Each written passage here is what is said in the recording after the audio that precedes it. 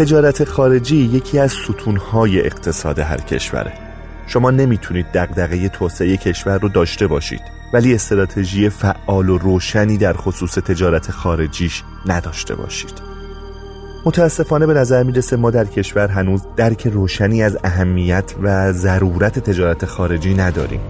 هنوز تکلیفمون در این حوزه روشن نیست و هنوز جایگاهی که باید رو در اقتصاد جهانی به دست نیاوردیم و با اون جایگاه فرسنگ ها فاصله داریم. در این اپیزود سعی میکنیم بیشتر با اهمیت تجارت خارجی، قواعد حاکم بر اون در جهان امروز و ربطش با توسعه کشور آشنا بشیم.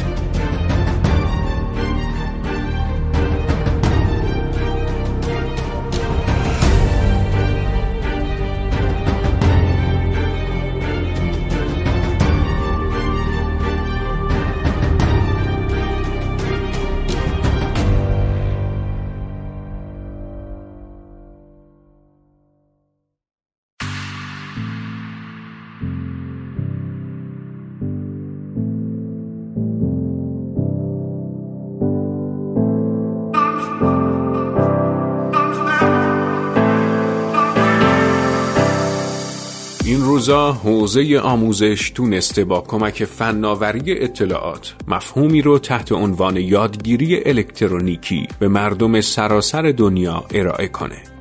مؤسسه آموزش عالی مهر البرز یا به اختصار دانشگاه الکترونیکی مهر البرز با 16 سال تجربه و با هدف تربیت نیروی انسانی متخصص در مقطع کارشناسی ارشد در حال پذیرش دانشجوه. الکترونیکی بودن یک دانشگاه به این معنیه که شما نیاز نیست به صورت حضوری ادامه تحصیل بدید و میتونید در کنار شغل یا حرفه‌ای که دارین همزمان از راه دور و از هر نقطه کشور تحصیل کنید. جالبه بدونید این دانشگاه تا الان 3500 نفر فارغ التحصیل داشته و نزدیک به 85% این دانشجویان موفق شدند که جذب بازار کار در کشور بشن. برای حضور در این دانشگاه کافیه در کنکور کارشناسی ارشد شرکت کنید و بعد از اعلام نتایج اولیه این دانشگاه رو برای ادامه تحصیل انتخاب کنید. 3 دانشکده مدیریت، فناوری اطلاعات و فنی مهندسی با چندین رشته میتونن پذیرای شما باشن. برای آشنایی بیشتر با این مجموعه میتونید به سایت www.mehralborz.ac.ir یه نگاهی بندازید. با تشکر از مؤسسه آموزش عالی مهر البرز، حامی این قسمت از پادکست سکه.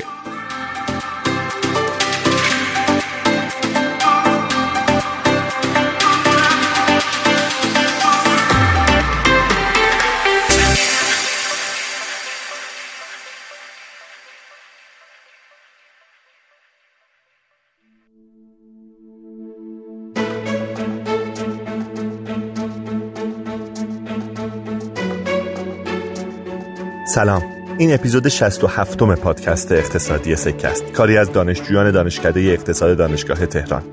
من مهدی ناجی هستم و مهمان من در این اپیزود دکتر مصطفی بشکاره. مصطفی تحصیلاتش رو از مهندسی صنایع شروع کرده، کارشناسی امیرکبیر و کارشناسی ارشد شریف، ولی بعداً به راه راست هدایت میشه و در دانشگاه وندربیلت در مقطع کارشناسی ارشد و دکترا اقتصاد میخونه و در حال حاضر هم عضو هیئت علمی دانشگاه ایندیانا است.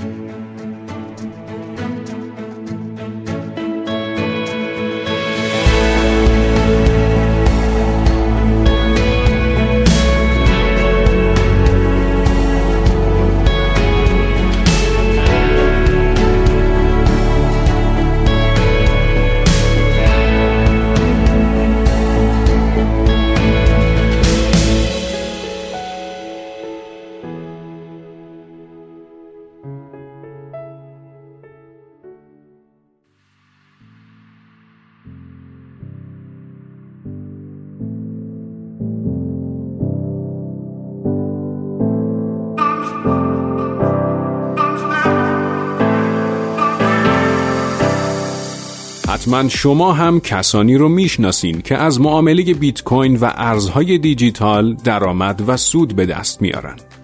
شاید شما هم به ورود به این دنیای هیجان انگیز فکر میکنین، اما به نظرتون پیچیده میاد و یا نگران ایمنی این روش از درآمدزایی هستین. اگه شما هم چنین دغدغه‌هایی دارین یا بین صرافی‌های ارز دیجیتال نمیدونین کدوم رو انتخاب کنین، میتونین یه سری به والکس بزنین. والکس WALEX Wallex.ir. چرا والکس؟ چون پشتیبانی 24 ساعته داره و هر زمان که مشکلی داشته باشین میتونین به راحتی حلش کنین. کوین های متنوعی داره و مدام کوین های جدید رو به بازارش اضافه میکنه.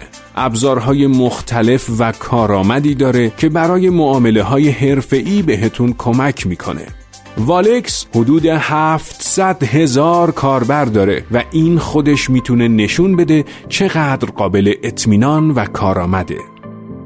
یه هدیه هم از طرف والکس به شما میدن و اگه با کدی که اطلاعاتش توی توضیحات این قسمت وجود داره ثبت نام کنین، جایزه میگیرین. با تشکر از والکس، حامی مالی این قسمت از پادکست سکه.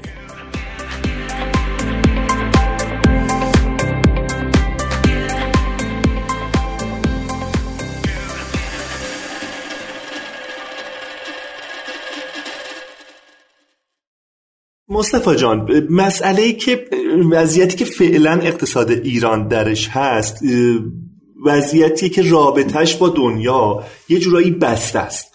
یه بخشی از این بسته بودن رابطه تحمیلیه، از طریق تحریم ها به اقتصاد ایران تحمیل شده و اقتصاد ایران به سمت بسته شدن رفته.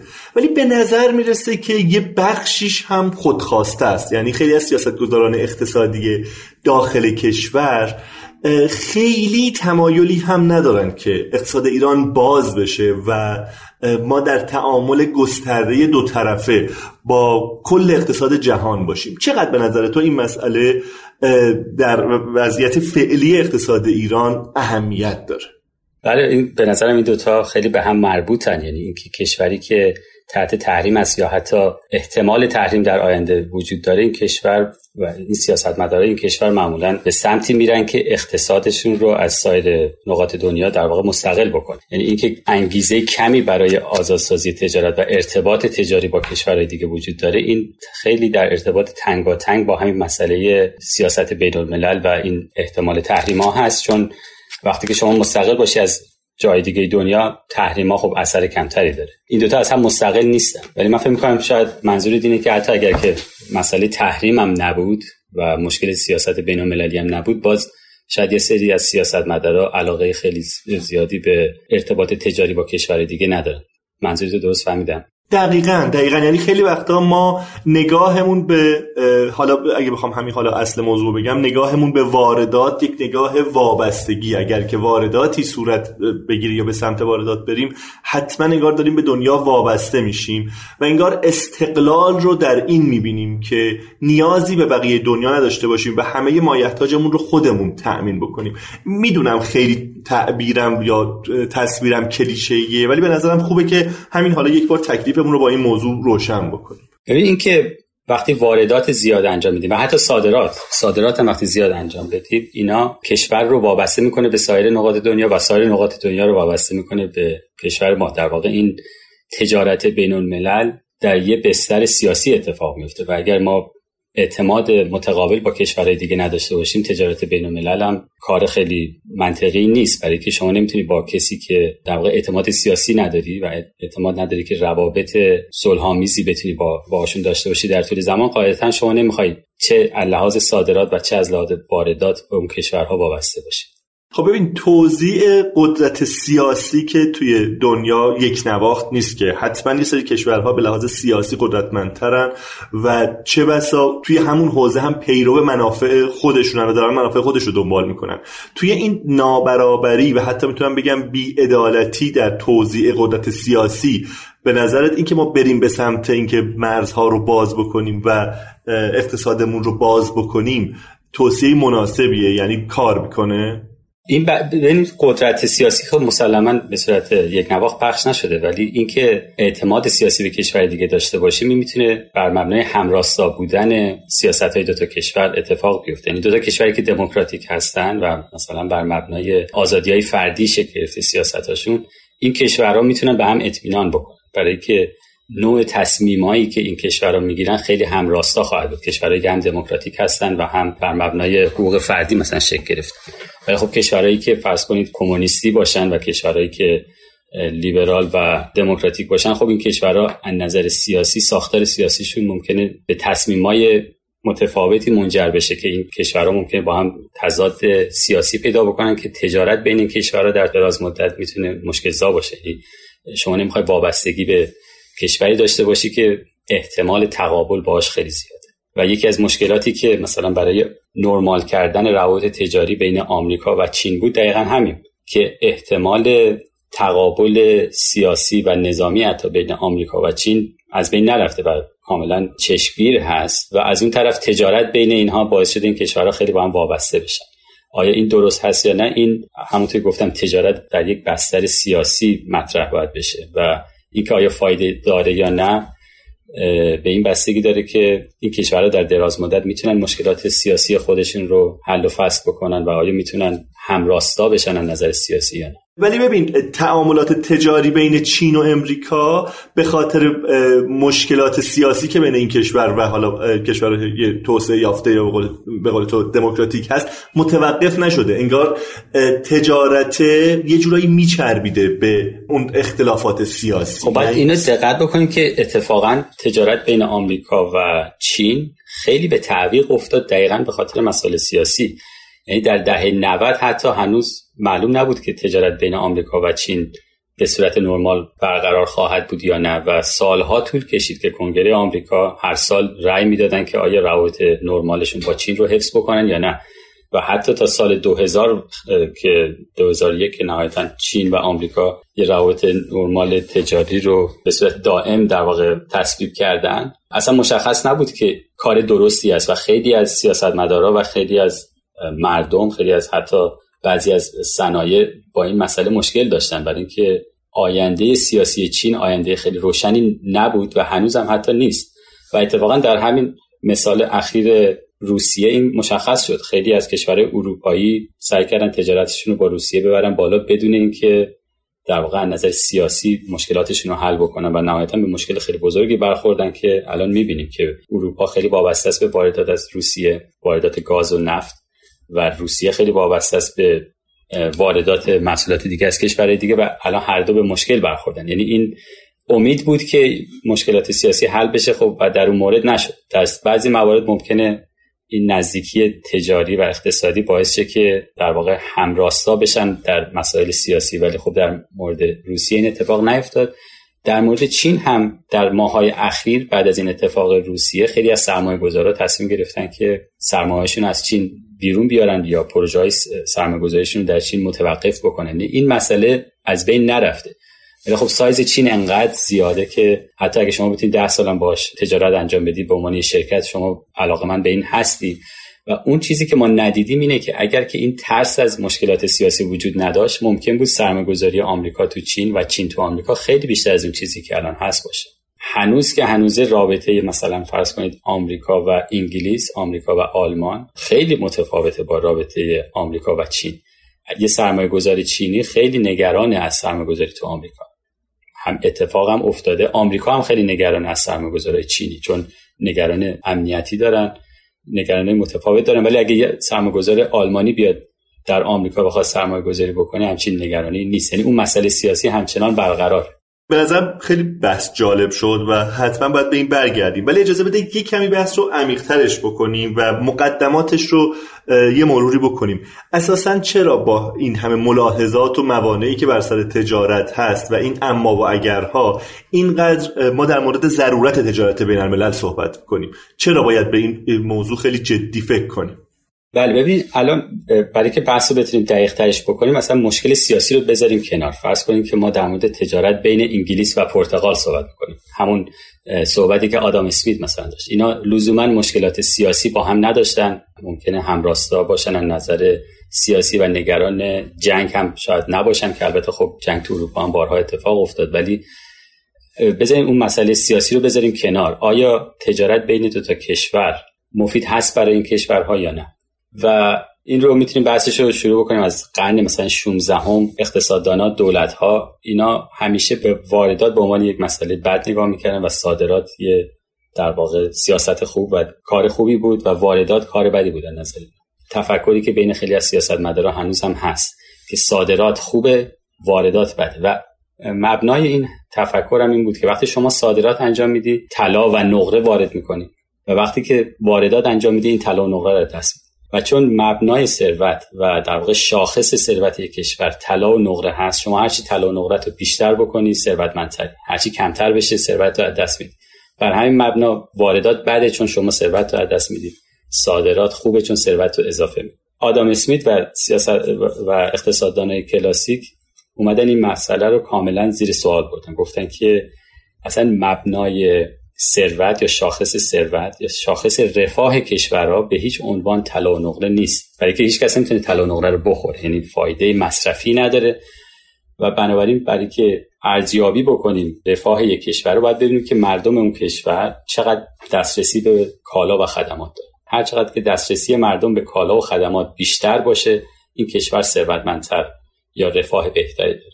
بنابراین طلا و نقره رو اصلا باید از معادله خارج کرد از این لحاظ. یعنی شما وقتی طلا و نقره بیشتر داری، اگر که این باعث نشه که مصرف بیشتری بتونی داشته باشی، اون وقت این رو نمیتونیم به عنوان مبنای ثروت، شاخص ثروت در نظر بگیریم. و حرفی هم که آدام اسمیت داشت این بود که با تجارت هر کشوری میتونه تمرکز کنه روی تولید چیزی که بهتر میتونه تولید کنه.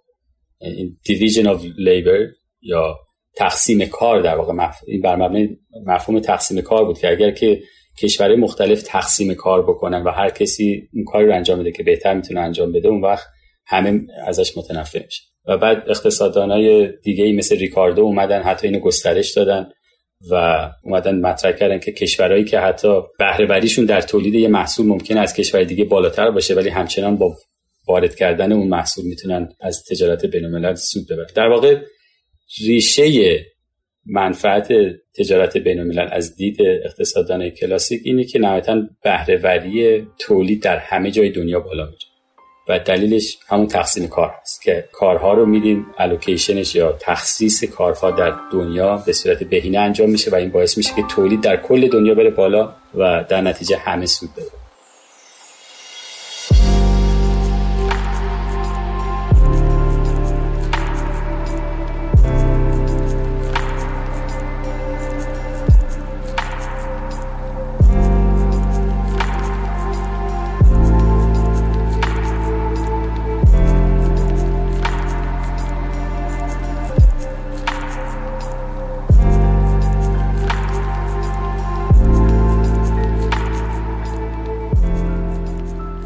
در واقع روی دیگه این تقسیم کار همون تخصص گراییه دیگه. یعنی شما وقتی که میتونی تقسیم کار بکنی، کاری که کمتر روش مزیت نسبی داری رو میتونی واگذار کنی به دیگران و روی کاری که مزیت نسبی داری در واقع متمرکز بشی. درسته؟ این حرفیه که در واقع ریکاردو میزنه. در زمانی که آدام اسمیت این مسئله رو مطرح کرد، مفهوم مزیت نسبی واقعا روشن نبود. آدام اسمیت به این شکل مطرح میکرد، میگفت هر کسی یه کاری رو که بهتر بلده باید انجام بده. ولی خب این به این مشکل برمیخوره که مثلا در اون زمان انگلیس یا بریتانیا در تولید خیلی محصولات از خیلی کشور دیگه بهتر بود. با اینکه مثلا در تولید یه محصول از کشور دیگه بهتر بود، ولی وقتی تجارت آزاد میذاشتی میدیدی که اون محصول رو وارد میکنه و این چیزی بود که خیلی از سیاستمدارا میگفتن خب این یه ایرادی هست دیگه، ما در تولید یه محصول از کشور دیگه بهتریم، ولی وقتی که تجارت رو باز کردیم داریم ورشکست میشیم در تولید اون محصولات و داریم واردات انجام میدیم و این رو به عنوان شاهدی می آوردن برای اینکه تجارت بین‌الملل بده، برای که ما چیزی رو که واقعا از کشور دیگه بهتر داریم تولید میکنیم داریم در رقابت با اونا میبازیم. اونجا بود که ریکاردو مفهوم مزیت نسبی رو مطرح کرد. گفت ممکنه ما در تولید همه چیز پروداکتیویتیمون از کشور دیگه بالاتر باشه، ولی ممکنه مزیت نسبی نداشته باشیم.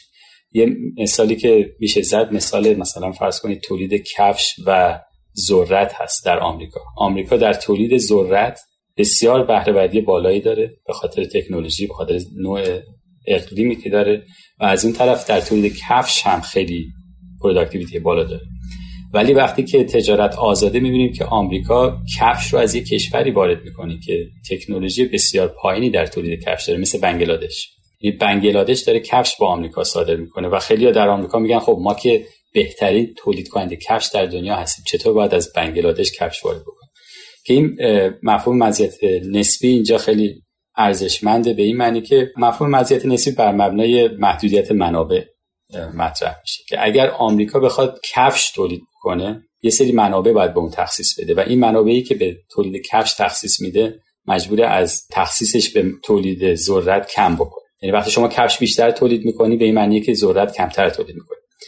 حالا اگر که پروداکتیویتی یا بهره وری آمریکا و بنگلادش رو مقایسه بکنید، آمریکا در تولید ذرت شدیداً بهره وریش بالاتر از بنگلادشه، در تولید کفش هم بالاتر هست ولی نه اونقدر زیاد. بنابراین اگر که این هزینه فرصت تولید کفش خیلی بالاست در آمریکا، اگر اینو بذاره در واقع بنگلادش تولید بکنه، اون منابعی که در آمریکا آزاد میشه میتونه تخصیص پیدا کنه به تولید ذرت و تولید ذرت رو به شدت افزایش بده. و به این خاطری که در واقع حتی کشوری که بهره وری بالاتری داره یا مزیت مطلق در تولید همه محصولات داره همچنان میتونه از واردات یه سری محصولات منفعت ببره. و همینطور در بنگلادش هم همینطور است. یعنی اون روی سکه بنگلادش هم به همین شکل سود میبره، به این معنی که بنگلادش اگر میخواست ذرت خودش رو تولید بکنه، چون که بهره وریش در تولید ذرت بسیار پایینه، حالا اقلیمش مناسب اون نیست یا تکنولوژیشو نداره و این باعث میشه اگه بخواد خودش ذرت تولید بکنه یک منابع خیلی زیادی رو برای ذرت باید تخصیص بده که تولید کفشش رو خیلی میاره پایین. و بنابراین اگر که بنگلادش هم تمرکز کنه رو تولید کفش، میتونه کفش خیلی زیادی تولید بکنه و از اون طرف ذرت مورد نیازش رو وارد بکنه. این نگاه واقعا فوق‌العاده است. یعنی توی موضوع تجارت اینجوری که من میفهمم، به جای اینکه مبنا مزیت مطلق باشه، اینکه من توی تولید چی بهترم، همونطوری که اشاره کردی مزیت نسبی است. یعنی اینکه من بهتر روی چی متمرکز بشم و توی کدوم یک از اون کالاها خودم بهترم و روی اون متمرکز بشم و روی اون کالایی که خودم کمتر خوب هستم اون رو اجازه بدم که بقیه برام تولید بکنن ولی اونها وضعیت مطلق کمتری داشته باشن نسبت به من. خب از کی این تحولات شکل گرفته و حالا جامعه جهانی ما، یعنی اقتصاد جهانی ما چقدر تحت تاثیر این نگرشه؟ یعنی تجارت، روند رشد تجارت مبتنی بر مزیت نسبی چه تاریخچه‌ای داره تا به اینجا که رسیده؟ بین اقتصاددان ها این مسئله خیلی پذیرفته شده است که تجارت این منافع رو داره و حتی مدل ها و منطق های جدیدی هست که نشون میده که تجارت خیلی منافع بیشتر از این هم داره. مثلا دسترسی به محصولات متنوع، یکی از فواید تجارت بین الملل حتی اگر که مزیت نسبی وجود نداشته باشه، مثلا شما بین فرض کنید فرانسه و آلمان شاید اونقدر مزیت نسبی این دو تا کشور نسبت به هم نداشته باشه. حالا شاید بشه گفت آلمان یه سری محصولات رو بهتر از فرانسه تولید میکنه و بالعکس، ولی حجم تجارتی که بین این دو تا کشور هست انقدر زیاده که نمیشه فقط با مزیت نسبی توجیهش کرد. و دسترسی به تنوع، این تنوع محصولاتی که شما میتونی بهش دسترسی داشته باشین بخاطر تجارت بین الملل، در واقع یکی از منافعیه که خیلی منفعت خیلی بزرگی هم هست، چون که بالاخره هر کشوری ممکنه مخترعین کشورها، کارآفرین کشورها یه سری ایده هایی داشته باشن که تو کشور دیگه این ایده شکل نگرفته باشه. به خاطر ارتباط بین کشورها این ایده ها میتونه منتقل بشه. به خاطر ارتباط بین کشورها این تنوع محصولاتی که مثلا فرانسه داره میتونه در آلمان هم در واقع مورد استفاده قرار بگیره. ولی اینکه آیا این تبدیل شده به یه سیاست کشورها؟ خب جوابش بستگی به این داره که به کدوم کشور نگاه میکنیم و در کدوم بازه زمانی نگاه میکنیم. خب وقتی که به اروپا نگاه میکنیم، اروپا عملاً تجارت رو کاملاً آزاد کرده بین کشورهای اروپایی و خب این اتفاقیه که شاید اگه برگردیم به 150 سال پیش اصلا نمیشه اصلا تصور کرد همچین اتفاق بیفته. حتی به اوایل قرن 20 هم که برگردیم کشورها در حال جنگ بودن و اصلا همچین مفهومی وجود نداشت. آلمان مثلا قبل از جنگ جهانی دوم به سمت خودکفایی حرکت میکرد. این اتفاق خیلی بزرگی است که خب به نظرم هم به خاطر تغییر نگرش‌های اقتصادی، ولی از اون طرف هم به خاطر دستاوردهای سیاسی بوده که کشورها داشتن تونستن مشکلات سیاسی بین همدیگر رو حل بکنن. ببخشید این که میگه تجارت رو کاملا آزاد کرده دقیقاً یعنی چی؟ یعنی چی کار کرد؟ یعنی شما اگر که میخواین از پاریس به هامبورگ یه چیزی رو صادر بکنید هیچ فرقی نمیکنه که از مثلا اینکه پاریس به مثلا نیس میخواین صادر بکنید. یعنی تجارت بین دو تا شهر تو فرانسه دقیقاً مثل تجارت بین پاریس و هامبورگ، یعنی این دو از این لحاظ آزاد شده. یعنی اون مرز دیگه هیچ تعیین کننده نیست برای صادرات و واردات. حداقل نظر قانونی. حالا مسائل زبان متفاوت و اینجور چیزا هستش، مسلما بازم فرانسوی‌ها شاید خودشون علاقه‌مند باشن که بیشتر از خود فرانسه بخرن، ولی از نظر قانونی هیچ منعی دیگه وجود نداره بین تجارت بین یه شهر فرانسه و یه شهر آلمان مثلا. از این لحاظ میگم که اینا کاملا آزادن و حتی خب همونطور که میدونین واحد پولشون هم یکی شده. اینا تا جایی که تونستن این مشکلات تجارت بین نقاط مختلف رو از بین بردن و این یه دستاورد خیلی عظیمیه که اصلا بهش نمیشد فکر کرد حتی وقتی برگردی به مثلا 100 سال پیش. حتی الان هم خیلی مردم سیاستمدارا به این مشکوک هستن. همین داستان برگزیت به همین خاطره که خیلی از سیاستمدارها در انگلیس به این نتیجه رسیدن که تجارت آزاد با اروپا در این سطح آزاد، کاملا آزاد با اروپا براشون مفید نیست. البته اونجا مسئله مهاجرت هم بود، مهاجرت آزاد و تجارت آزاد در واقع نتونستن تحمل کنن و از نظر سیاسی براشون قابل قبول نبود که نهایتاً از اروپا جدا شده. حالا در همین راستا اگه بخوام بگم اقتصاددان ها هم مفهوم تجارت آزاد رو خب همیشه با دید کریتیکال و نقادانه‌ای بهش نگاه میکنن و یکی از دلایلش اینه که وقتی کشورها خیلی با هم متفاوت هستن، مثلا شما در مورد آلمان و بنگلادش مثلا وقتی صحبت میکنی خیلی فرق میکنه وقتی در مورد آلمان و فرانسه صحبت میکنی. اگر آلمان و بنگلادش تجارتشون کاملا آزاد بشه، آیا این واقعا به نفع بنگلادش هست یا نیست؟ آیا همون اتفاقی بین آلمان و بنگلادش میفته که بین آلمان و فرانسه افتاد؟ خب این یه سوالیه که تقریبا میشه گفتش که این تجارت‌ها طبیعت متفاوتی داره و این که بنگلادش یه تجارت کاملا آزادی با آلمان داشته باشه ممکنه براش در دراز مدت مفید نباشه، یا حداقل میشه گفتش یه سری سیاست‌های بنگلادش ممکنه بتونه اتخاذ بکنه که از تجارت آزاد براش منفعتش بیشتر باشه. حالا اگه دوست داریم میتونیم در مورد اون صحبت بکنیم.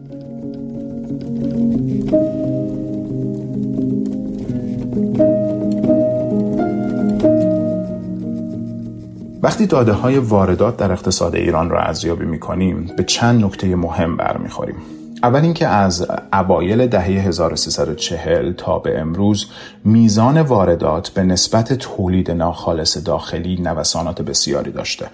این نوسانات میتونن تا حدودی تابع نوسانات درآمدهای حاصل از صادرات نفت باشن، ولی خب متغیرهای دیگه‌ای مثل نرخ حقیقی ارز هم میتونن روی این نوسانات تأثیر گذاشته باشن. دوم اینکه علی‌رغم همه این نوسانات در طول 60 سال گذشته میزان واردات به نسبت تولید ناخالص داخلی در ایران نه روند افزایشی چشمگیری داشته و نه روند کاهشی چشمگیری. در عمل تو گویی که حجم نسبی واردات غالباً پیرامون یک مقدار ثابت در نوسان بوده. در طول این 60 سال به طور میانگین و البته خب میانه هم در حدود همین ارقام هست، ولی به طور میانگین ارزش مجموع واردات کالایی به اقتصاد ایران در حدود 18% تولید ناخالص داخلی بوده. انحراف معیارش هم در حدود 5% بوده. این به این معناست که به ازای هر 100 تومان تولید اقتصاد ایران تقریباً در حدود 18 تومان کالا وارد کرده. در میانه نوسانات این سهم هم سالهایی رو میتونیم پیدا کنیم که واردات پیاپی افزایش پیدا کرده، ولی خب سالهایی هم میتونیم پیدا بکنیم که واردات پیاپی کاهش پیدا کرده. از قضا این چند سال اخیر، یعنی از 1396 به بعد، ما شاهد سالهایی هستیم که واردات در اقتصاد ایران به نسبت تولید پی در پی کمتر از پیش شده. اما آخرین سوالی که باقی میمونه اینه که اقتصاد ایران چه گونه کالاهایی رو وارد میکنه؟ اصطلاحاً ترکیب کالایی واردات در این اقتصاد چیه؟ در طول 2 دهه گذشته واردات محصولات کشاورزی که غالباً هم شامل مواد خوراکی میشن از اهمیت بسیار زیادی برخوردار بودند. بعد از اون هم واردات ماشینالات و دستگاه‌ها و خب البته واردات مواد شیمیایی در رده‌های بعدی قرار میگیرن. به علاوه اقتصاد ایران وارد کننده گستره‌ای از محصولات الکترونیکی، نساجی، فلزی و خب البته خودرو هم هست. البته میزان نسبی واردات این اقلام در سالهای مختلف متفاوت متفاوته و گوناگون، اما ارزش این واردات محصولات الکترونیکی، نساجی، فلزی و خودرو غالباً از ارزش واردات ماشین‌آلات و مواد شیمیایی کمتره. برای مطالعه دقیق‌تر ترکیب واردات ایران در طول این 2 دهه، اگر که علاقه‌مند هستید میتونید به پیوندی که در توضیحات این قسمت قرار دادیم مراجعه کنید.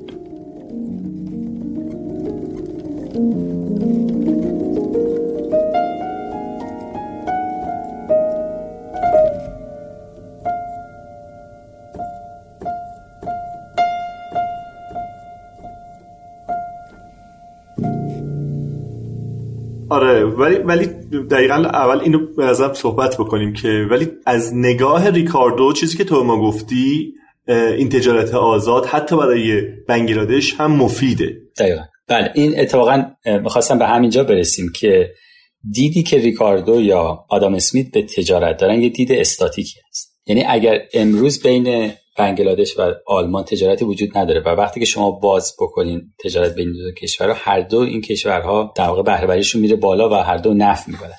ولی در طول زمان مزیت نسبی یه چیز ثابتی نیست. یعنی مزیت نسبی در طول زمان میتونه عوض بشه. حالا یه سوال جالب که میشه پرسید اینه که آیا کشورها باید در تغییرات مزیت نسبیشون آیا باید دخالت بکنن یا اینکه اگر همین آزاد بذاریم مزیت نسبی به شکل مناسبی عوض میشه در طول زمان. این حالا فرض کنید اون مثالی که قبلا زدم در مورد کفش و ذرت، برای که روشن‌تر بشه مثلا کفش و آیتی رو بزنیم. یعنی خدمات آیتی و کفش، آمریکا و بنگلادش میتونن در این دوتا مورد تجارت بکنن. وقتی که امروز تجارت بین این دوتا کشور آزاد میشه، خب مسلماً مزیت نسبی بنگلادش تولید کفشه و مزیت نسبی آمریکا خدمات آیتیه. ولی اگر که بنگلادش بیاد سوبسید بده مثلا به تولید خدمات آیتی در بنگلادش، یا بیاد سرمایه گذاری بکنه واردات خدمات آیتی از کشور دیگر رو فرضاً کم بکنه، که بیاد تشویق بکنه صنایع داخلی رو که در واقع در خدمات آیتی پیشرفت بکنه، خب این در طول زمان حداقل یه ادعا اینه که اگر که بنگلادش یا هند این کار بکنن، در طول 1 دهه یا 2 دهه میتونن مزیت نسبیشون رو از تولید کفش عوض بکنن به تولید خدمات اینترنتی. و اگه این کار رو بکنن، حالا شما بیاین این دوتا صنعت رو با هم مقایسه بکنید. رشد بهره‌وری و رشد بازارهای تکنولوژی اینترنتی یا تکنولوژی‌های اطلاعاتی خیلی بیشتر از رشد پروداکتیویتی در تولید کفش هست. یعنی اگر که ما بخوایم به توسعه این کشورها نگاه بکنیم، شاید هل دادن هند و بنگلادش به سمت اینفورمیشن تکنولوژی خیلی کار بهتری باشه از اینکه بیایم رو همین کامپاراتیو ادوانتیج یا مزیت نسبی که همین الان دارن که تولید کفش هست تمرکز بکنیم. یعنی اینجا باز تجارت چیز بدی نیست، ما نهایتا از تجارت اینجا داریم سود میبریم، ولی میخوایم تجارت رو یه جوری مدیریت بکنیم. یعنی اگه تجارت وجود نداشت که این بحثا رو اصلا نداشتیم. در واقع ما داریم صحبت اینو داریم اینجا که آیا میتونیم از تجارت به نحوی استفاده بکنیم که توسعه کشور رو تسریع بکنیم، رشد کشور رو در واقع بیشتر بکنیم. اگر که هند مثال خیلی خوبی است در همین مسئله. هند روی اینفورمیشن تکنولوژی خیلی سرمایه گذاری کرده، ولی خب و الان هم شده یکی از کشورهای صادرکننده این خدمات. اگر که هند هیچ دخالتی نمی‌کرد تو این زمینه، شاید به این نتیجه نمی‌رسید. می‌خوام بگم یکی دیگه از دلایلی که این یه نوانسی هستش در این بحث مزیت نسبی، اون نوانسش هم اینه که این مزیت نسبی در طول زمان عوض میشه و این عوض شدنش هم لزوما اتفاقی نیست و بازار آزاد هم ممکنه نتونه یک کشور رو به سمت اون مزیت نسبی که برای رشد پایدار مفید هست هل بده. بنابراین سیاست‌های صنعتی و سیاست‌های تجاری میتونه مفید باشه اینجا.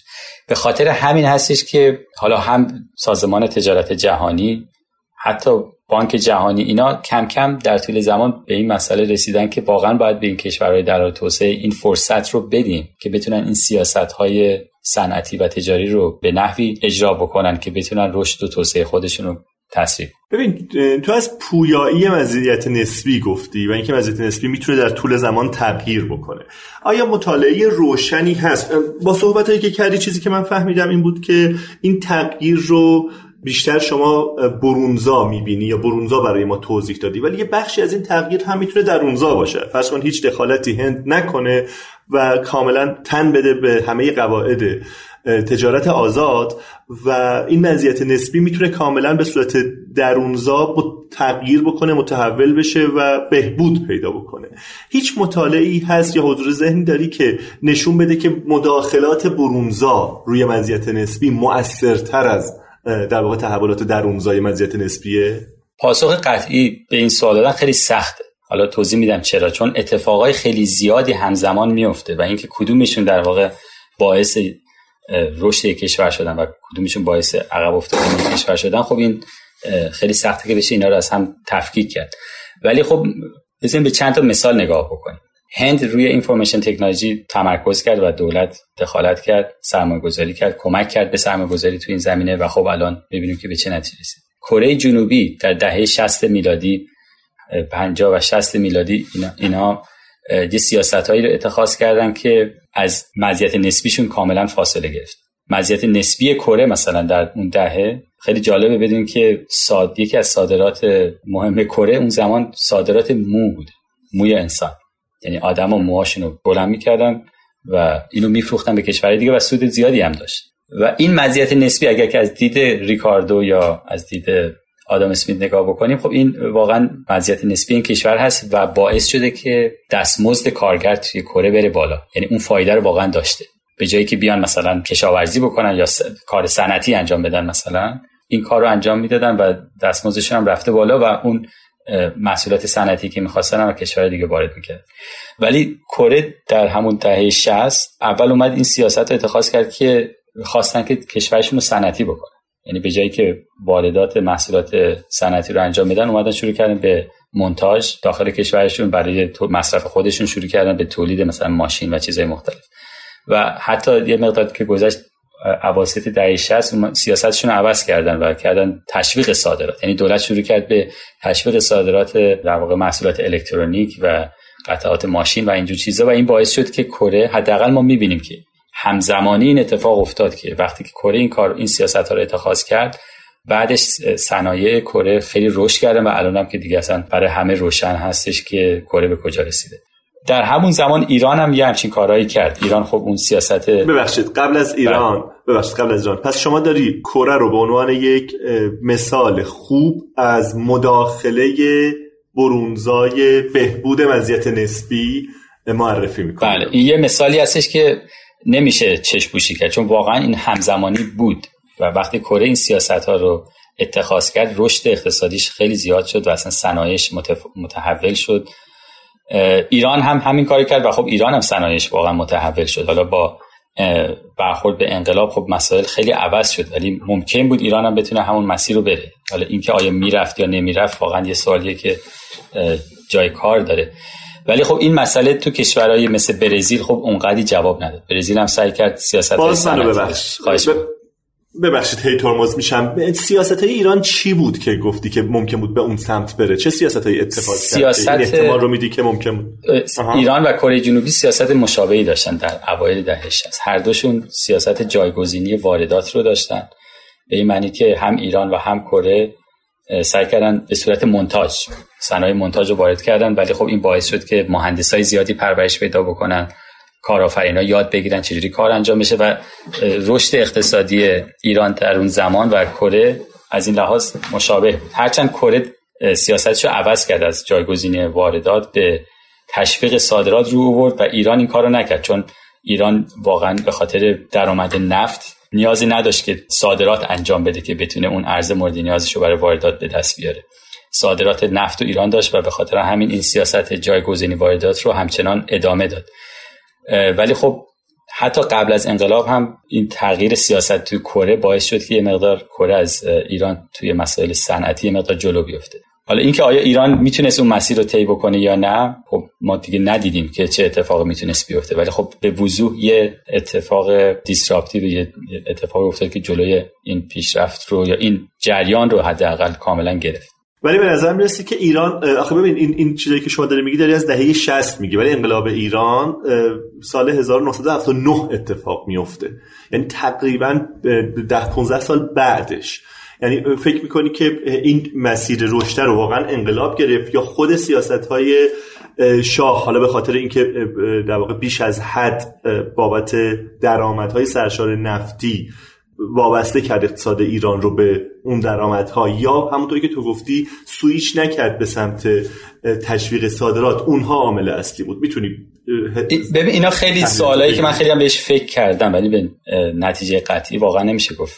حداقل من که نرسیدم و جایی هم ندیدم کسی به نتیجه قطعی در این موارد رسیده باشه. ولی چیزی که مشخص هست وقتی که ایران سال 1960 رو با ایران سال 1979 مقایسه می‌کنیم، قطعا ایران از نظر صنعتی پیشرفت چشمگیری داشته. اینو که اصلا شکی درش نیست. حالا بالا پایین داشتیم، در نظر صنعتی و بنیه فنی ایران شدیداً بالا رفت. تمام دانشگاه‌های فنی که توی ایران شکل گرفتن، مهندسایی که تربیت شدن، اینا همه به خاطر این بود که تقاضا برای همچین تخصصایی در کشور به وجود اومد، به خاطر صنایعی که بودن، حالا صنایع مونتاژ بودن یا هرچی بودن، برای مصرف داخلی بودن، حالا برای صادرات اونقدر نبود.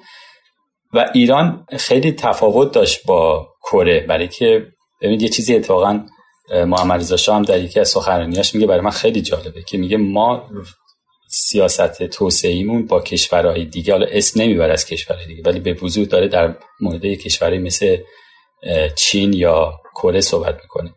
میگه ما سیاست رشد ما، سیاست توسعه ما بر مبنای حقوق پایین نیست. کشورهای دیگه حقوق کارگرشون رو پایین نگه میدارن که بتونن صادرات انجام بدن، ولی ما نیاز نداریم که حقوق کارگرمون رو پایین نگه داریم که بتونیم صادرات کنیم برای ارز، برای که ما نفت رو داریم. بنابراین حقوق کارگرمون رو بالا نگه میداریم و اگر هم به این دلیل صادرات نمیتونیم انجام بدیم مسئله نیست، ولی که ما نیازی به صادرات نداریم. و این خب یه دید خیلی جالبی به توسعه هست که مسلماً پول نفت اینجا خیلی در واقع حیاتی بوده، ولی دلیل تفاوت سیاست ایران و کره در اون زمان این بود که کره واقعا نیاز به صادرات داشت برای که بتونه واردات انجام بده، ولی ایران برای وارداتی که مورد نیازش بود نیاز به صادرات صنعتی نداشت برای که ما نفت صادر می‌کرد و به خاطر همین لازم نبود که حقوق کارگر رو پایین نگه داریم که بتونیم در سطح جهانی محصولات رو بفروشیم.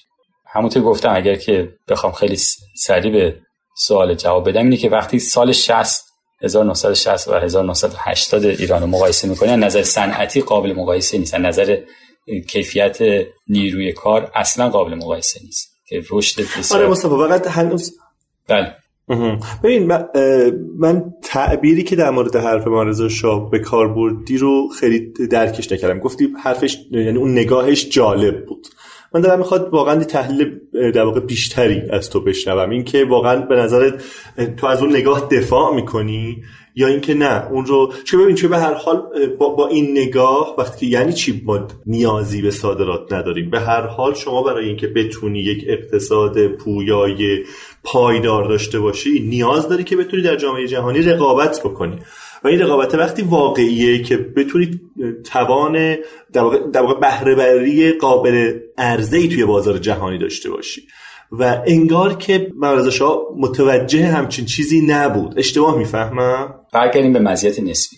کشوری که اینقدر نفت داره و خیلی راحت داره ارز وارد میکنه که میتونه با اون ارز بتونه محصولاتی که لازم داره از کشور دیگه بخره، چرا باید این کشور حقوق کارگرش اونقدر بیاره پایین که بتونه صادرات انجام بده؟ ببین چون که شما برای که بتونین با کشور دیگه رقابت بکنین دو تا راه داره. یکی این که بهره وری کارگرتون خیلی بالا باشه که به این معنیه که شما باید مثلا فرض کنید تکنولوژی خیلی پیشرفته‌ای داشته باشین، یا اینکه مهندسا و مخترعین خیلی خیلی تراز اول در دنیا داشته باشین، یا اینکه باید به زور یا به شیوه‌های با اعمال قدرت دولت، با سیاست‌گذاری دولت یا با در واقع بازار آزاد کاری بکنین که دستمزد کارگر انقدر بیاد پایین که صادرات رقابتی بشه. همون کاری که کره کرد. دستمزدها در کره، دستمزدها در چین انقدر پایین بود و هست که اینا باعث میشه که صادرات اینا رقابتی بشه.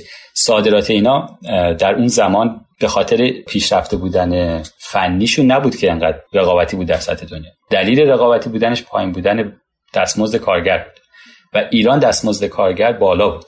در زمان دهه مثلا 70 دستمزد کارگر در ایران نسبت به مثلا کره و کشور دیگه به وضوح بالاتر بود و دلیلش هم همین سیاست دولت بود که میخواست در واقع از این پول نفتی که در می آورد این پول نفت رو خرج میکرد، باهاش واردات انجام میداد و در واقع نیازی نداشت که دستمزد کارگر رو پایین بیاره که بتونه صادرات انجام بده. و این تفاوت من فکر می‌کنم دلیلی که نهایتاً دولت ایران به سمت تشویق صادرات نرفت همین بود، برای اینکه نیازی نداشت برای اون ارزآوری و کره برای ارزآوری نیاز داشت که تشویق صادرات انجام بده که بتونه اون واردات مورد نیازش رو انجام بده. ولی ایران لازم نداشت این کارو بکنه، یعنی میتونست حقوق زیاد به کارگر بده که کارگر بتونه ماشین لباسشویی بخره، کارگر بتونه ماشین خودرو بخره و این تقاضای مورد نیاز برای رشد صنعتی رو در داخل کشور اینا ایجاد می‌کرد. ولی در کره این کارو نمی‌شد انجام داد، برای که تقاضای داخلی شما نمیتونی داشته باشی وقتی که هیچ در واقع یک کشور فقیری هستی، نفتم نداری، باید حقوق کارگرت پایین باشه که بتونی صادرات انجام بدی.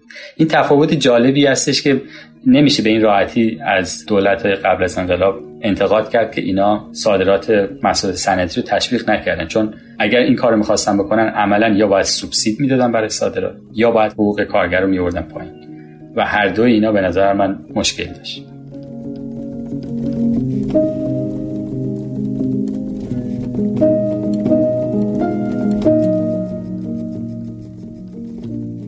مثل بسیاری از اقتصادها، در اقتصاد ایران هم بخش قابل توجهی از مجموع ارزش افزوده یا همون تولید ناخالص داخلی حاصل فعالیت‌های صادراتیه. هرچند در طول 60 سال گذشته سهم صادرات نفتی از مجموع تولید بیشتر از سهم صادرات غیر نفتی بوده، اما در طول دهه گذشته سهم صادرات غیر نفتی افزایش چشمگیری پیدا کرده.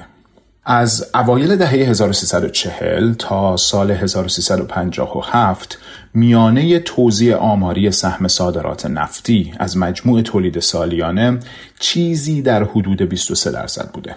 مثل اینه که بگیم از هر 100 تومن تولید ملی تقریباً به طور میانه تقریباً 23 تومن حاصل صادرات نفت بوده. خب این سهم بسیار زیادی است و چشمگیر. در بالاترین سطح در سال 1353 چیزی در حدود نیمی از مجموع تولید در اقتصاد ایران حاصل صادرات نفت خام بود. در این میان اما میانه سهم صادرات غیر نفتی از سال 1340 تا 1357 تنها به حدود 2.5% رسید. در طول سالهای انقلاب و جنگ، یعنی از 1358 تا 67، از مجموع سهم صادرات در تولید کم شد. میانه این سهم برای صادرات نفتی تنها در حدود 10% بود و برای صادرات غیر نفتی کمتر از 1.5%. از سال 1368 تا 1389، یعنی در طول دولت‌های هاشمی، خاتمی و حتی تا انتهای نیمه نخست دولت دوم احمدی نژاد، میانه سهم صادرات نفتی از مجموع تولید ملی به حدود 15% افزایش پیدا کرد. در بالاترین سهم صادرات نفت از تولید در طول دولت اول احمدی نژاد تقریباً 20% بود. البته خب از سالهای 1368 تا 1389 سهم صادرات غیر نفتی هم به تدریج بیشتر و بیشتر شد تا اونجا که میانه این سهم در این دوره به حدود 5% رسید. بعد از اون اما از سال 1390 تا به امروز با تشدید تحریم‌های بین‌المللی میانه سهم صادرات نفتی از تولید ملی به حدود 12% کاهش پیدا کرد. در کمترین سطح به نظر میرسه که سهم صادرات نفت از تولید در سال 1399 تنها در حدود 1% بوده. ولی با وجود کاهش سهم صادرات نفت از تولید در طول دهه گذشته میانه سهم صادرات غیر نفتی از تولید ملی به حدود 10% رسیده که خب این افزایشی چشمگیر و تحسین برانگیز. البته به نظر میرسه که بخش قابل توجهی از افزایش نسبی صادرات غیر نفتی حاصل توافق برجام بوده. در بخش توضیحات این قسمت پیوندی به یک مقاله اضافه کردیم که در اون من و یکی از همکارانم به ارزیابی دقیق‌تر تأثیر برجام بر صادرات غیر نفتی در ایران میپردازیم. در نهایت اما با مشکلاتی که برای برجام پیش اومد و تحریم‌هایی که دوباره تشدید شد، سهم صادرات غیر نفتی از تولید ملی کاهش یافت و با کمال تأسف در سال 1399 دوباره به حدود 5% رسید.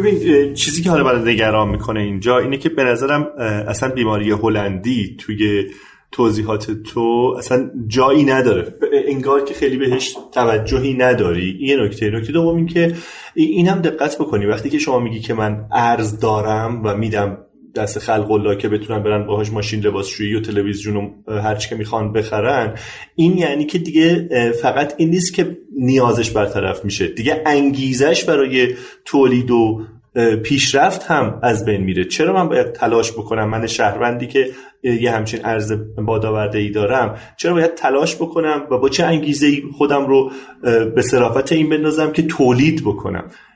این اصلا اتفاقا این خیلی بحث جالبیه که به نظرم به هیچ عنوان به این شکل به این مسئله نگاه نمی‌کنم. ببین یه بار دیگه به این مسئله دقت کنیم که ایران 1960 با ایران 1979 خیلی فرق کرد. رشد بهره‌وری در این زمان شدیداً زیاد بود. هنر رشد کرد، بهره‌وری رشد کرد و اینا در واقع این که بگیم آدما تنبل شده بودن چون یه پول بادآورده‌ای هست اصلا به این شکل نیست. در این زمان ایران مهندسای خیلی زیادی پرورش داد، کارآفرینای زیادی پرورش داد و این در طول زمان خب بشر به این راحتی‌ها که سیر نمیشه. شما وقتی که درآمد ایران حتی با پول نفت در اون زمان از درآمد سرانه ایران از درآمد سرانه انگلیس پایین‌تر بود. خب به این معنیه که بگیم آقا انگلیسی‌ها دیگه انگیزه برای کار کردن نداشتن، نه به هیچ وجه این شکلی نبود. ببینید یه مسئله‌ای که از ایران بهره‌وریش هم در حال رشد، یعنی ایران در تولید محصولات خانگی، در تولید کلا محصولات صنعتی در حال رشد بود و این رشد اگر ادامه پیدا می‌کرد در یک زمانی میتونست رقابتی بشه در سطح بین‌المللی. این بیماری هلندی در توسعه به نظر من خب یه مفهوم جالبی رو مطرح می‌کنه. میگه که وقتی که در واقع شما مثلا یه دفعه صادرات نفتت زیاد میشه، این اتفاقی بود که در هلند میفته. یه دفعه منابع عظیم نفت کشف میکنن و اتفاقی تو هلند میفته اینه که صنایع سنتی هلند شروع میکنن به در واقع رکود کردن و هلند به جایی که اون صادرات سنتیشو انجام بده یه دفعه اومد فقط مثلا شروع کرد به صادرات نفت. دایورسیتی یا گستره صادراتش کم شد و این رو خیلی خطرناک تلقی میکنن، به این معنی که وقتی که شما صادراتت میشه یه محصول خاص، اون وقت خیلی ریسکیه برای که اون قیمتش که اگه عوض بشه یه دفعه درآمد کشور شدیداً بالا پایین میشه. این یه ریسکی داره و از یه طرف دیگه هم خب رشد بهره‌وری توی صنعت نفت اونقدی بالا نیست، ولی رشد بهره‌وری مثلا توی صنایع دیگه خیلی بالا، مثلا در صنعت خودرو رشد بهره‌وری خیلی بالاه. بنابراین وقتی که شما فقط تاکید میکنید روی تولید نفت، اون وقت شما پراسپکت یا اون در واقع دورنمای رشد تو کاهش پیدا میکنه. این مسئله بیماری هلندی هست. در مورد ایران دولت به صورت خیلی فعالانه جلوی واردات رو میگرفت، واردات محصولات صنعتی رو، یعنی محصولات در واقع نیم ساخته رو اجازه واردات میداد، ولی وقتی شما ماشین لباسشویی می‌خریدیم ماشین لباسشویی رو از تولید کننده داخلی می‌خرید، ماشین رو از خودرو رو از تولید کننده داخلی می‌خرید. یعنی سیاست صنعتی داشت دولت، یعنی به یه نحوی با این مسئله بیماری هلندی مبارزه می‌کرد. این اتفاقی بود که مثلا در عربستان نیفتاد. ایران در رشد صنعتی خیلی جلو بود به خاطری که همین کار رو انجام داد، ولی خب حالا ما دیگه آخرش رو ندیدیم دیگه، این بالاخره یه دفعه همه چی از هم پاشید. ولی فقط کافیه که یه بار دیگه گفتم سال 60 رو با سال 79 میلادی مقایسه بکنید، از نظر بهره‌وری، از نظر بنیه فنی در کشور، بنیه کارآفرینی بسیار بالاتر بود و این به نظرم نتیجه این سیاست‌های صنعتی دولت در اون زمان بود. حالا یک بحث دیگه هم که حالا اگه سوال دیگه داری بپرس، ولی قبلش ازم این سوالو پرسیدی که برونزایی یا درونزا بودن این تغییرات مزیت نسبی به چه شکل است. یکیش همین بحثی بود که کردیم، گفتم که مثلا کره جنوبی یا ایران وقتی که سیاست‌های صنعتی اعمال کردن مزیت نسبیشون تا حدی عوض شد و رشد اقتصادی چشمگیری داشتن به خاطر این. ولی یک مسئله دیگه هم هست، اینه که رقابت بین کشورهای مختلف بعضی موقع به شکلی است که شما نمیتونید روی درونزا بودن این تغییرات مزیت نسبی خیلی تاکید بکنید. مثلا شما بنگلادش و هند رو در نظر بگیرید. فرض کنید بنگلادش میاد به بازار آزاد اعتماد میکنه و میگه من به جایی که بیام صنایعمو تشویق کنم، سوبسید بدم، جلوی وارداتو بگیرم، تشویق صادرات بکنم در زمینه فناوری‌های اطلاعاتی، میذارم که بازار خودش انجام بده. از اون طرف هند به صورت فعالانه داره اینفورمیشن تکنولوژی و فناوری اطلاعاتی رو تشویق میکنه. اگر که بنگلادش حتی از هند بهتر باشه برای تولید خدمات آیتی، به خاطر فعال بودن دولت هند توی این مسئله بنگلادش به نتیجه نخواهد رسید. این مسئله خیلی مهمیه که وقتی کشورهای دیگه دخالت میکنن تو بازارهاشون، اون وقت شما شاید مجبور بشی، شاید حتی بهترین نتیجه رو زمانی میگرفتی که هیچ کس دخالت نکنه در بازارها و شما هم دخالت نکنی. اون وقت به صورت درونزا مزیت نسبی به سمتی میره که برای رشد کشور مفیده. یعنی سرمایه‌گذارها به این نتیجه میرسن که اگر مثلا برن تو سمت آیتی، در 10 سال آینده بنگلادش میتونه خیلی رشد کنه تو زمینه و اینا سود داشته باشه. ولی وقتی که دولت هند داره از آیتی حمایت میکنه و دولت بنگلادش حمایت نمیکنه، قطعا دیگه بنگلادش، صنایع بنگلادش به اون سمت نخواهند رفت. یعنی یکی از دلایلی که دولت‌هاش مجبور میشن یا شاید بهترین کار براشون دخالت تو بازارها باشه اینه که کشورهای دیگه در بازارها دخالت کردن و شما باید با دخالت یه جوری اونو کنسلش بکنید یا اون رو در واقع تعدیلش بکنید و این یکی از توجیه‌های دخالت دولت توی بازارها هست. این نکته‌ای که حالا گفتی یه سرنخی هم توی اول بحثمون داره، همون تعارضات سیاسی بود که داشتیم. یعنی تعارضات سیاسی هم شاید اینجوری بشه تفسیرش کرد. یه تعارض سیاسی بین دو تا کشور ممکنه باعث بشه که یک کشور یک رفتار خاصی رو، یه سیاست خاصی رو اتخاذ بکنه و دیگه نمیشه گفت که کشور مقابلش همچنان باید به اون قواعد تجارت آزاد پایبند باشه. یعنی انگار بازی دو طرفه است که در تعامل با یکدیگر و در پاسخ به یکدیگر ناگزیر شما باید واکنش نشون بدید. درست میفهمم اینو؟ درسته. یعنی در واقع این حرفی که زدی یه آغاز خوبیه برای بحث قراردادهای تجاری. اینکه یک کشور نهایتاً برای اینکه بتونه سیاست صنعتی و تجاری خوبی داشته باشه، باید مطمئن بشه کشورهای دیگه هم سیاست‌ها و سیاست‌های صنعتی و تجاری اتخاذ می‌کنن که هماهنگ باشه با سیاست‌های تجاری و اقتصادی کشور شما. همون بحث بنگلادش و هند رو که گفتم، اگر اینا با هم هماهنگ بودن، شاید لازم نبود یه همچین رقابتی رو بین هم داشته باشن که شاید نهایتاً منفعتش هم برسه به کشورهایی که از این خدمات آیتی می‌خوان استفاده بکنن. یعنی اینا یه رقابتی دارن با هم می‌کنن، منفعتش رو کشورهای دیگه میبرن. مثالای خیلی زیاد، مثال خیلی معروفش رقابت بوئینگ و ایرباس هست که آمریکا و اروپا اینا به خاطری که می‌خواستن صادراتشون رو در این محصول افزایش بدن، هر کدوم شروع کردن به سوبسید دادن به شرکت‌هاشون و اینا یه وارد رقابتی شدن. اگر که اروپا مثلا سوبسید نمیداد به صادراتش، شاید آمریکا هم نمی‌خواست بده. ولی اینا توی جنگی افتادن که جنگ یارانه بود در واقع بین شرکت‌ها. نهایتاً هم سودش رفت به کشورهای مثل چین یا عربستان که وارد کننده بزرگ مثلا هواپیما بودن. این مسئله قراردادهای تجاری میتونه تا حدی جلوی این مسئله رو بگیره. اگر که کشورها وارد قراردادهای تجاری بشن، میتونن سیاست‌هاشون رو به صورتی هماهنگ بکنن که دخالت‌هاشون واقعا توجیهی برای دخالت تو بازار دیگه نداشته باشه. چون خیلی از دخالت‌ها تو بازارها به خاطر دخالت کشورهای دیگه تو بازار هست و وقتی که با هم هماهنگ بکنن، همه از این مسئله سود میبرن که در واقع این کاهش پیدا کنه.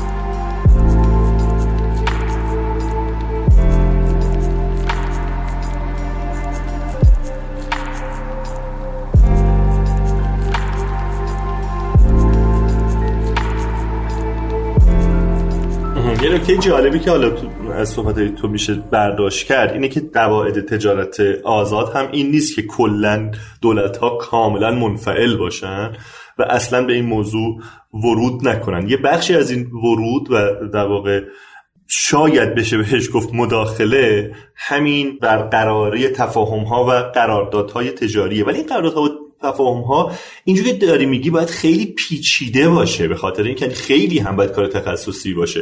چون که مثلا فرض کن اگه توی یه صنعتی قراره این هیچ اطلاعی در موردش ندارم ها، یعنی واقعا خودم هم برام جذاب شد که وقتی دو تا کشور با هم تفاهم نامه همکاری یا یک قرارداد همکاری دارن، چه بسا توی اون قرارداد باید اشاره بکنن به جزئی ترین سیاست‌های حمایتی صنعتی در کشور مقابل. درست میفهمم اینو؟ درسته. این اتفاقا خیلی نکته خوبی رو اشاره کردید.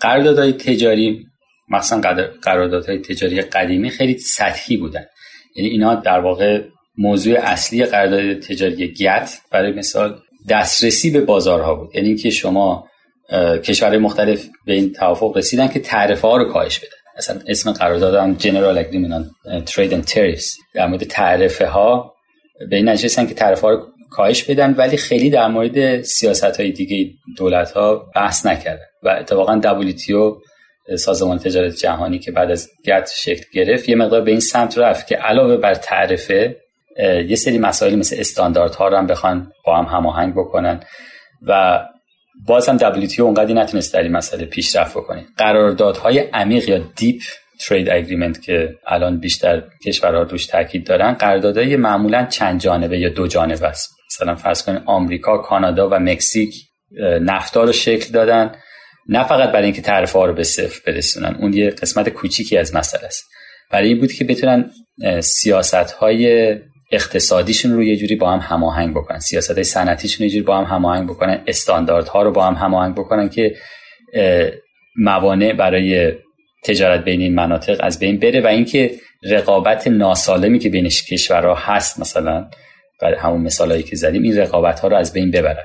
یا کلا قراردادهای چند جانبه‌ای که الان داره شکل میگیره که خیلی مهمتر دارن میشن حتی از خود سازمان تجارت جهانی، قراردادهایی هستند که قراردادهای عمیق بهشون گفته میشه و این ریزه‌کاری‌های قانون‌های سرمایه‌گذاری تو کشور مختلف رو مثلا با هم هماهنگ میکنه. مصطفی، شما از تجربه موفق مداخله دولت در سیاست‌های تجاری در کره جنوبی گفتی. چند تا مثال مشخص دیگه هم برامون بزن از تجربه‌های موفق یا حتی از تجربه‌های مخرب مداخله دولت.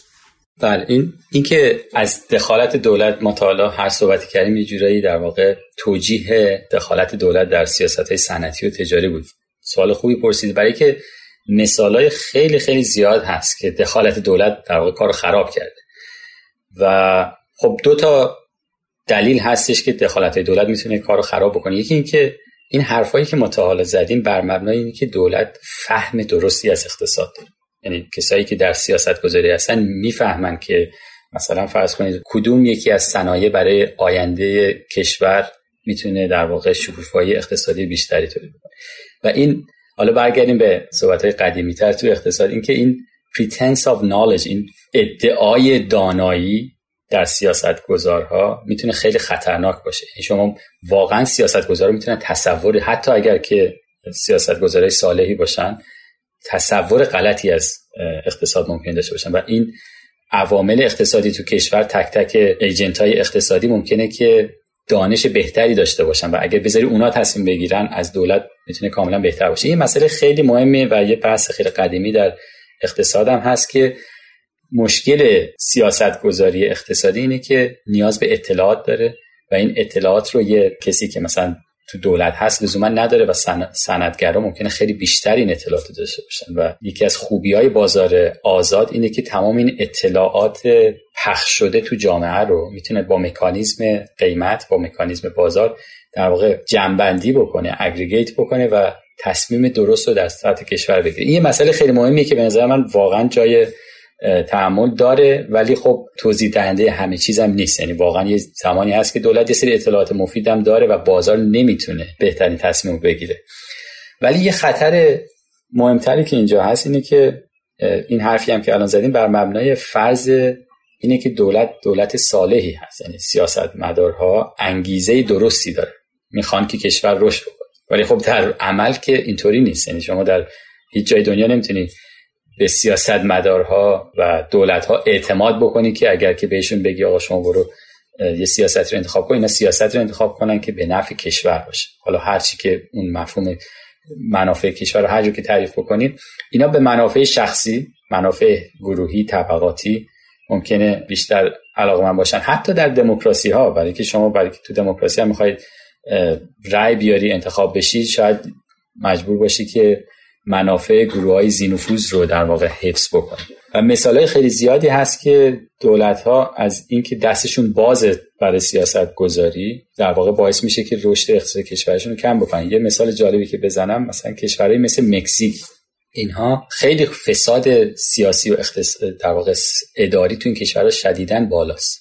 این کشورها یه سری گنگ دارن، یه سری گروه‌های تبهکاری دارن، ولی یه سری گروه‌های دیگه هم هستن که دولت عملا خریدن، یعنی با پولی که دارن سیاستمدارا رو میخرن و سیاست‌های اقتصادی که اونا علاقه‌مند هستن یا به منافعشون نزدیک‌تر دولت‌ها اعمال میکنن و این باعث میشه که اگر که واقعا جلوی این دولت رو بگیریم، یعنی یک ساختار سیاستگذاری رو اتخاذ بکنیم که دولت‌ها دستشون بسته بشه که نتونن سیاست‌های صنعتی و تجاری اعمال بکنن، شاید حتی بهتر باشه. یعنی ما تا حالا در مورد این صحبت می‌کردیم که چقدر منافع میتونه داشته باشه دخالت دولت، ولی همش بر فرض این بود که اولا دولت اطلاعات داره، دوما انگیزه درست داره. ولی وقتی یک دولتی انگیزه درست نداره و یا بهتره بگیم تصمیم درست رو میگیره. نه خب تصمیم درست گرفتن دو تا لازمه داره. برای اینکه شما بتونید تصمیم درست بگیرید باید اطلاعات درست داشته باشید، یعنی دانش درست از وضعیت کشور داشته باشید و دوما باید انگیزه درست داشته باشید. یعنی شما اگر انگیزت غلط باشه، انگیزت این باشه که دوباره میخوای انتخاب بشی یا انگیزت این باشه که میخوای جیب خودت رو پرپول بکنی، دیگه حتی اطلاعات خوبم داشته باشی شما نمیتونید تصمیم درست رو بگیرید. و به همین دلیل شاید اگر ما بیایم یک کاری بکنیم که دولت‌ها اصلا نتونن دخالت کنن تو بازارها به نفع کشورها باشه، مخصوصا تو کشورهایی که ساختار سیاسیشون ساختار بدیه. به همین دلیل خیلی از کشورها علاقه‌مند هستن که یک قرارداد تجاری رو امضا بکنن با کشورهای دیگه که جلوی اتخاذ سیاست‌های صنعتی و تجاری رو میگیره. این خیلی جالبه. یعنی شما با همه اون توجیهایی که ما کردیم برای منافع دخالت دولت در بازارها، اگر که فساد اداری داشته باشیم بهتره که جلوی دولت‌ها رو بگیریم. و اینه که مثلا خیلی اقتصاددان‌ها و حتی سیاستمدارها در مکزیک میگفتن که فایده قرارداد تجاری بستن برای مکزیک اینه که ما دولت‌های آینده رو مهار میکنیم. کلمه خیلی خوبش همین مهار هست که گفتی، یعنی مهارشون میکنیم که نتونن بیان از این دستشون باز باشه بتونن هر سیاستی رو بخوان اجرا بکنن. بنابراین من فقط دارم مسئله رو پیچیده‌ترم میکنم، یعنی از یه طرف دارم میگم دخالت دولت در اقتصاد و در تجارت خارجی میتونه خیلی مفید باشه برای کشور، از یه طرف دارم میگم که اگر که دستشون رو باز بذاری ممکنه به خاطر فساد اداری و حتی به خاطر دانش کم بیان کارو خراب بکنن. و اون پیامی که نهایتا میخوام بدم اینه که نمیشه یه سیاستی رو برای همه کشورها تجویز کرد و هر کشوری با توجه به ساختار سیاسی که داره به نظر من باید سیاست‌های مختلفی رو بهش پیشنهاد کرد. و این مهار کردن دولت‌ها خیلی مفهوم مهمی است. یعنی ما باید بیایم کاری بکنیم که وقتی دولت‌ها میخوان از سیاست‌های تجاری و صنعتی استفاده بکنن مجبور باشن که پاسخگو باشن. یعنی اگر که پاسخگو نیستن قطعاً تجربه نشون داده که به جای درستی نمیرسه. پاسخگو کردن دولت‌ها هم اولین لازمش اینه که سیاست‌ها باید شفاف باشه. یکی از منافع قراردادهای تجاری اینه که کشورهای دیگه دولت رو مجبور میکنن که شفاف باشه، چون شما اگر که شفافیت در سیاستت نداشته باشی اصلا کشورهای دیگه حاضر نیستن با شما قرارداد تجاری ببندن. بنابراین وارد شدن به قرارداد تجاری یکی دیگه از منافعش همینه که سیاستگذاری دولت‌ها شفاف میشه. مثلا شما اگه میخوای سیاست‌های حمایتی داشته باشی باید مثلا فرض کنید از ساختارهای از مکانیزم‌های مثل انتای دامپینگ یا سیفگارد توی سازمان تجارت جهانی استفاده بکنی. سیفگارد یا پادمان یا انتای دامپینگ که معادل فارسیش هم یادم نیست، اینها یه سری فرآیندهایی هستن که قدم‌های مشخصی درشون باید بردارین، باید گزارش‌های خاصی رو منتشر بکنین وقتی شما می‌خواید از یه صنعت خاصی دفاع بکنین و این باعث میشه که نه تنها کشورهای دیگه بفهمن شما دارید چیکار می‌کنین، حتی مردم خود کشور هم از این فرآیند مطلع میشن و فساد سیاسی سخت‌تر میشه. یعنی کراپشن جلوش گرفته میشه تا حدی، برای که شما باید همه این سیاست‌ها رو توجیه بکنی، همه باید به صورت پابلیک باشه بر مبنای یه فرآیندی که مثلا سازمان تجارت جهانی تعیین کرده. جمع‌بندی اگه بخوام بکنم اینه که باید ساختار سیاسی به شکلی باشه که اجازه استفاده از سیاست‌های صنعتی و تجاری رو برای منافع توسعه کشور بده، ولی از اون طرف باید شدیداً اینا شفاف باشه و ما باید یه مکانیزمایی داشته باشیم که دولت رو مهار بکنه. دولت‌ها نتونن هر کاری دلشون میخواد انجام بدن برای منافع طبقاتی یا منافع گروه‌های متصل به دولت. حالا تو اشاره به جمع‌بندی کردی، ولی من دوست داشتم جمع‌بندیت یکم مشخص‌تر در مورد ایران باشه. یعنی میخواستم که ما آخر کار مشخصا برگردیم به ایران و در مورد ایران امروز حرف بزنیم که توی شرایط ایران امروز ما چطور میتونیم که از منافع این تجارت استفاده بکنیم. آیا با توجه به اینکه توصیه هایی که کردی خیلی متفاوت بود و خیلی بسته به اقتضاعات مختلف ممکن بود که یه جا شما توصیه بکنی که دولت بهتره مداخله بکنه، یه جایی بهتره مداخله نکنه، اینها رو اگه بخوای بیای اپلای بکنی در مورد ایران امروز چی میگی به ما؟ بیشتر بحث ما بر فرض این بود که مشکلات سیاسی بین‌المللی وجود نداره. اول که صحبتمون رو شروع کردیم اینو مطرح کردیم که تجارت بر یه بستر سیاسی داره اتفاق میفته. یعنی تجارت بین دو تا کشور در واقع تصمیم گیری سیاستمدارای این دو تا کشور هستن و اگه رژیم‌های سیاسی دو تا کشور به هم اعتماد نداشته باشن خب تجارت هم اینجا کلا از بین میره، چون شما نمیخوای تجارت با کسی بکنی وابستگی به کسی داشته باشی که از نظر سیاسی بهش اعتماد نداری. خب اون یه بحثیه که در واقع سیاست همیشه تقدم داره به بحث اقتصاد و اگر که ایران بخواد از منافع تجارت جهانی استفاده بکنه تنها راهش اینه که از نظر سیاسی مشکلاتش اول حل کنه، مشکلاتش با کشورهای دیگه و جوری باشه یه اعتماد سیاسی متقابل با کشورهای دیگه بتونه ایجاد کنه. اگه اونو نتونه انجام بده اصلا تمام این بحثایی که کردیم بیفایده است. یعنی رژیم سیاسی که تو ایران هست با رژیم سیاسی که در دنیا حاکم هست اگه اینا با هم همراستا نباشن اصلا دیگه به بحث تجارت ما نمیرسیم. اصلا از اون منافع یک پارچگی بین‌المللی دیگه نمیتونیم استفاده بکنیم تا زمانی که از نظر سیاسی مشکلاتمون رو با کشور دیگه نتونیم حل کنیم. بسیار خوب، خیلی متشکرم. خواهش می‌کنم.